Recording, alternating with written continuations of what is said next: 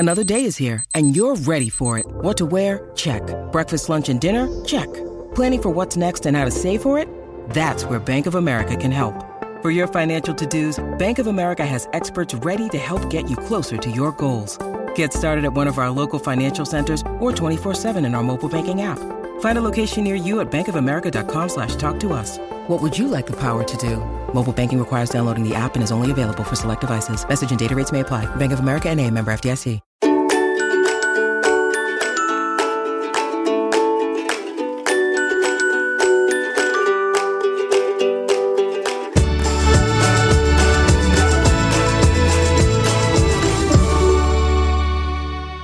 We're momming today with Tiffany Soria, the founder and CEO of Novel Education Group, which is a homeschooling agency out in California, Los Angeles. Tiffany, good to talk to you. Nice to talk to you. Thanks so much for having me. You know, we've been talking a lot lately because this is something that every household is feeling about what the pandemic is doing to our family situations, because kids are in school or not in school and parents are babysitting, teaching, working. It's constantly changing, and it's different based on where you live. It has been a roller coaster, to say the least, for 2020. What do you think this is doing to our children? Well, I mean, firstly, I think that it's frustrating children. I think the biggest mistake that schools are making right now is that they're trying to simulate, they took their sort of like in-school learning environment, and rather than redesigning a couple things and trying to make things a little bit more flexible, what they're trying to do is simulate the school day digitally, which just doesn't work, because what it requires then is students to be sitting on a Zoom or on a video for the whole length of a regular class period. So students are getting fatigued. They're staring at a screen for 5 hours a day, 6 hours a day, which is also sort of like, I feel like, against, what we've always tried to encourage students to do, sort of like, hey, stay away from screen time, read some books, get outside, things like that. So I feel like students are getting frustrated. I feel like they don't really know what they're doing. I feel like they're confused, and they also don't know what the next step is. Right, exactly. And, the warnings and the concerns are just growing louder and louder. UNICEF put out a report, and they are worried about this generation being a lost generation for so many reasons, whether it's your social skills that are plummeting, your anxiety, which is rising, and your education. I mean, there's just a report just yesterday showing that middle schools in the largest county in the state of Virginia, there has been a fourfold spike in the number of students who are failing, because, as you just noted, this classroom education transferred directly to remote format, it's just not working. And Fairfax, Virginia is not the only place that is seeing students flunk. Absolutely. Absolutely. I mean, we're seeing the exact same thing. Students that did really, really well while they were in school are really struggling. Another thing that the motivational part doesn't transfer over at all. I mean, that's huge. I mean, there's already an issue with motivation in regular school. Now, transfer that to sitting at home because you're stuck at home all day and then having to, Zoom. First of all, the accountability sort of flies out the window. Second of all, that's not fun for students to do that. So what we're seeing is a lot of schools have also been overcompensating for the lack of in-person school by providing so much more work for students to do. Oh God. Meaning? I mean, they're just so much like worksheets upon worksheets upon worksheets. I feel like they have the attitude of, oh, well, you're at home and we're not doing school in person. So you have so much more time. So we'll just go ahead and give you more work so that it still seems rigorous. And I feel like it's just counterintuitive for students and for parents. You said worksheet, and I kind of cringed because my 5-year-old, who does go to school in person, came home the other day and said, Mom, all we do is worksheets. And I was like, well, consider yourself lucky because you're in class. Right. But yeah, I mean, if she's dreading doing them in class, imagine how they feel doing them at home. Speaking of Zoom, I actually just became a yoga instructor. I got my certification, and it was a very long program because it was weekends only. And it started pre-pandemic. You know, we saw each other, and then COVID happened, and it went online. And we're adults. We are a group of adult women, and my teachers were saying they were no matter what they did, they were having trouble. I mean, in yoga, obviously you need to demonstrate and stuff like that, but still it's teaching. They were like, we don't really know how to do this for Zoom. And they tried all these different ways. And we would do 6 hours a day every other weekend. So 12 hours a week, if you will. And for adults, that was way too much. That was way too much instruction over a screen. Oh, so I could just imagine how kids feel. Absolutely. I mean, just coming from someone who's also been just doing workouts at home, right? That are, I mean, if they're longer than 45 minutes, I myself as a functioning adult I'm zoned out. I mean, I'm tuned out after 45 minutes. And so I can't, and on top of that, it's like, what else are we looking at here in terms of skill set for kids, right? Suddenly the responsibility, it's like accountability and organization and time management. All of those skills are acquired throughout the process and experience of being a student.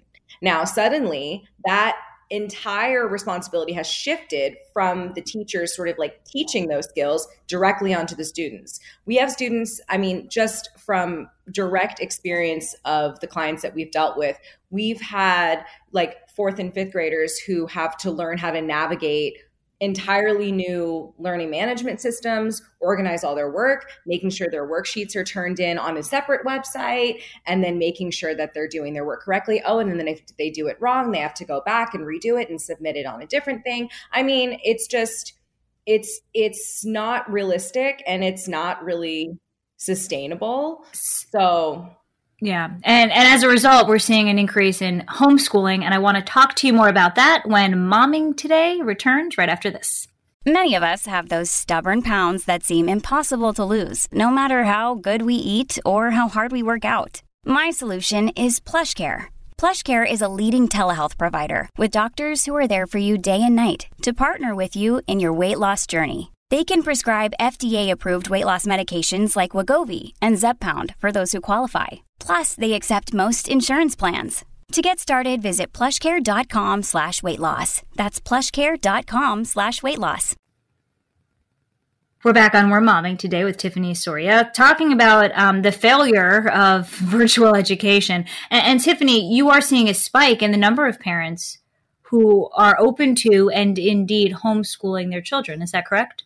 Yes, definitely. If there is an upside to any of this, unfortunate schooling situation, it's that I think that parents are more open to what else is available out there.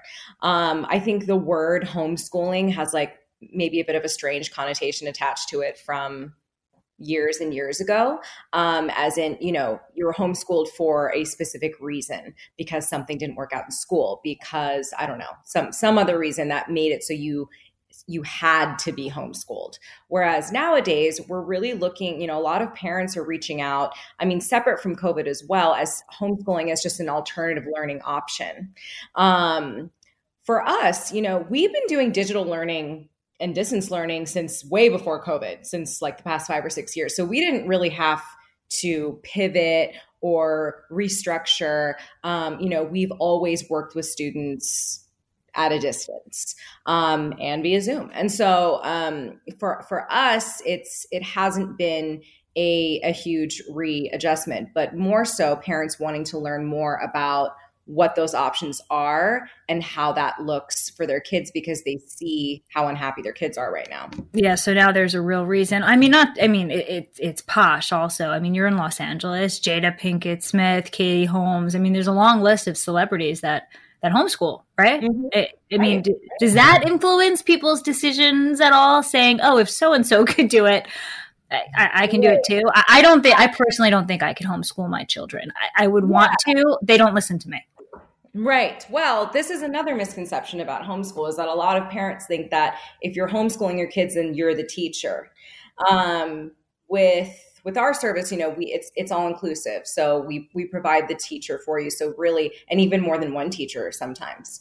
We have students that have, work. It's really sort of like private school brought to you.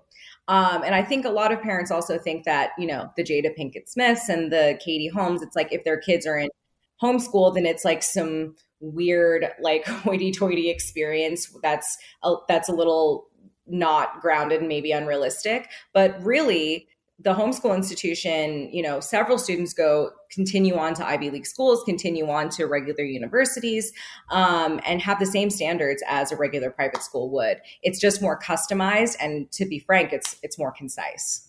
So why are you, I should ask you this first, are you advising the public school system in Los Angeles, for instance, on how better to fit their model into partially remote?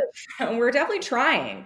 But it's difficult because having to go, the systems are sort of already in place. And so trying to get schools to understand that it doesn't need to be a 6-hour day is probably, and it's working for some schools. We do work with, we have spoken to some schools directly about the students particularly that are struggling, and then managing to work something out with them sort of on a case-by-case basis. But what I would like to see in a more just generally is for schools to be a little bit more open to just sort of like letting go of their control a little bit and letting the students have a little bit more control over what they're doing.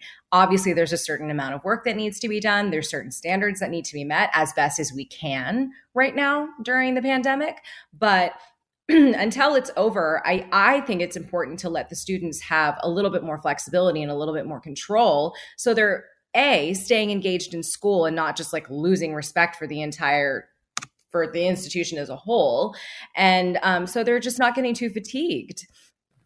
So what's the appropriate amount of time that students should be in front of a screen? With us, and this is what we've always done pre-COVID, the standard seat time is about 15 hours a week. So that's 3 hours a day, 5 days a week. And most of our students are on that schedule for homeschooling, or whether we are working with students at the schools in which they're currently enrolled as well.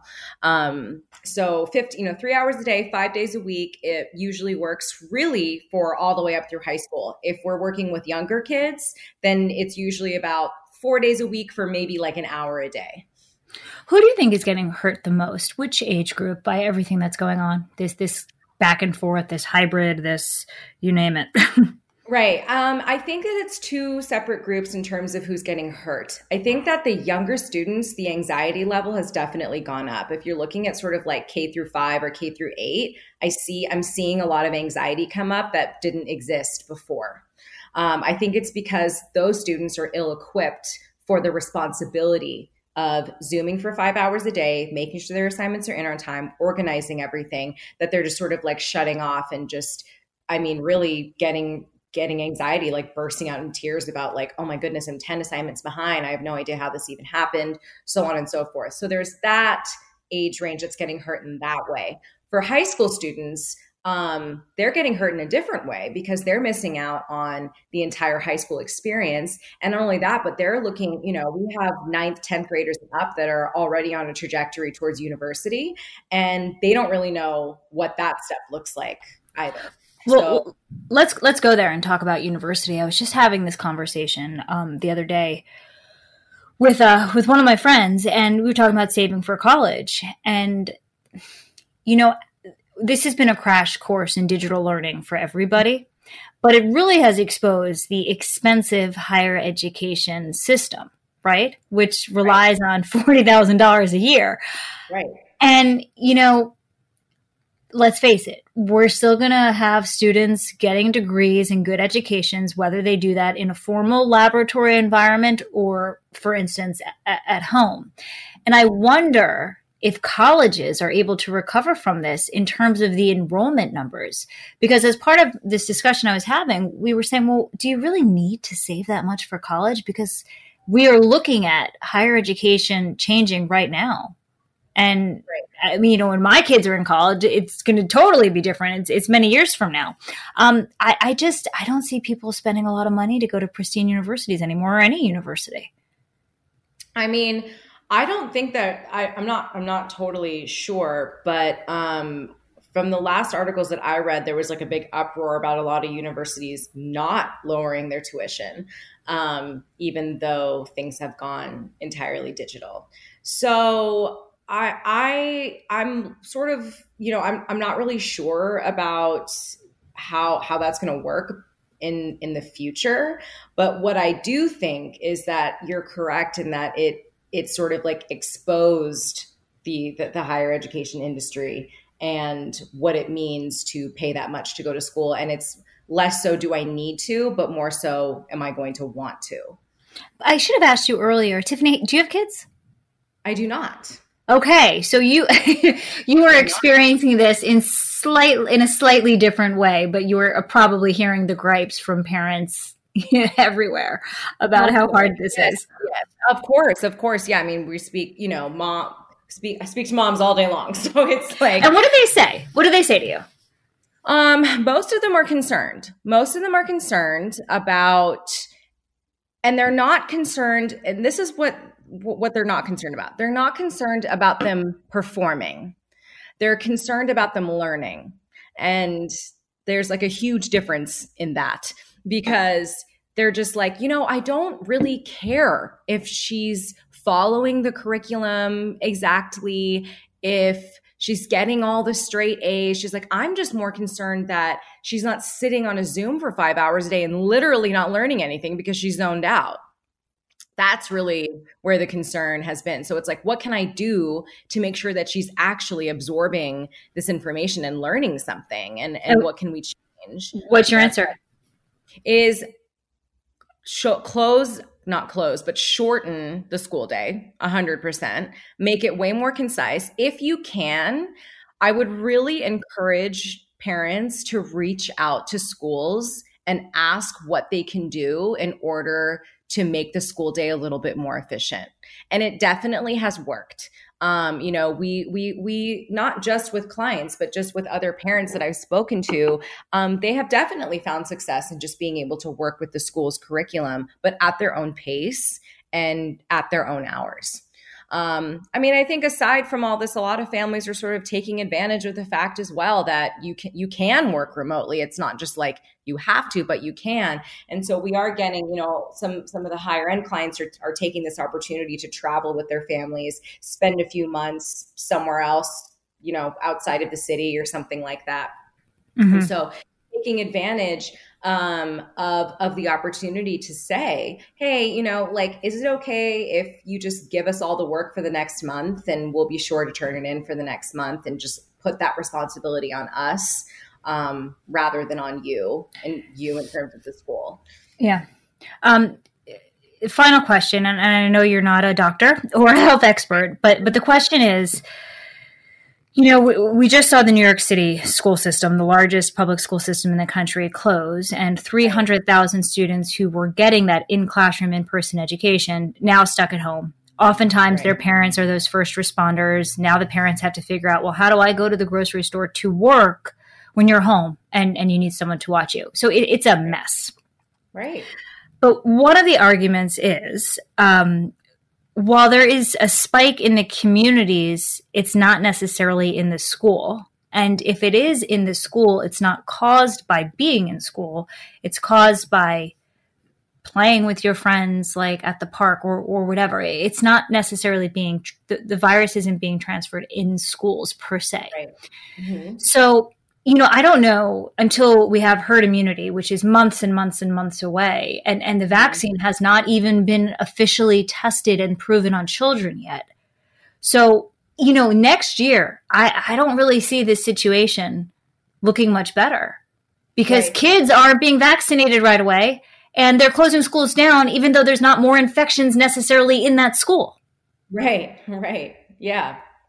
Yeah. It's, just like I said, I'm not a health expert, but I would go off. I'm a numbers person as well. If kids are not being affected in school. I mean, the thing is that controlled environments, it seems like in controlled environments is where the virus is not spreading, right? Schools, even, I mean, can I even say it? Even sometimes in an actual airplane. Like, I don't think it's in the airplane that it's happening. It's probably within the airport where it's like not controlled. And same, just like what you said, in the classroom, probably not. On the playground, maybe. So I think, it's unfortunate that it translates to that, but I guess having to put control over the whole thing versus just a part of it is kind of the only option, unfortunately. And here we are for quite some time. And I think that length of time is scary to a lot of people. Tiffany, thank you so much for joining us and for helping. Yes, of course. Thank you so much for having me. And, in spite of everything that's going on, I do want parents and students to feel like there is a light at the end of the tunnel and that there are other options for them, and they should sort of take advantage of this power that they do have, and reach out to their schools and see what they can work out. Thanks for the tips. Kudlow on Fox Business is now on the go for podcast fans. Get key interviews with the biggest business newsmakers of the day. The Kudlow podcast will be available on the go after the show every weekday at foxbusinesspodcasts.com or wherever you download your favorite podcasts. Listen to the show ad-free on Fox News Podcast Plus, on Apple Podcast, Amazon Music with your Prime membership, or subscribe wherever you get your podcasts.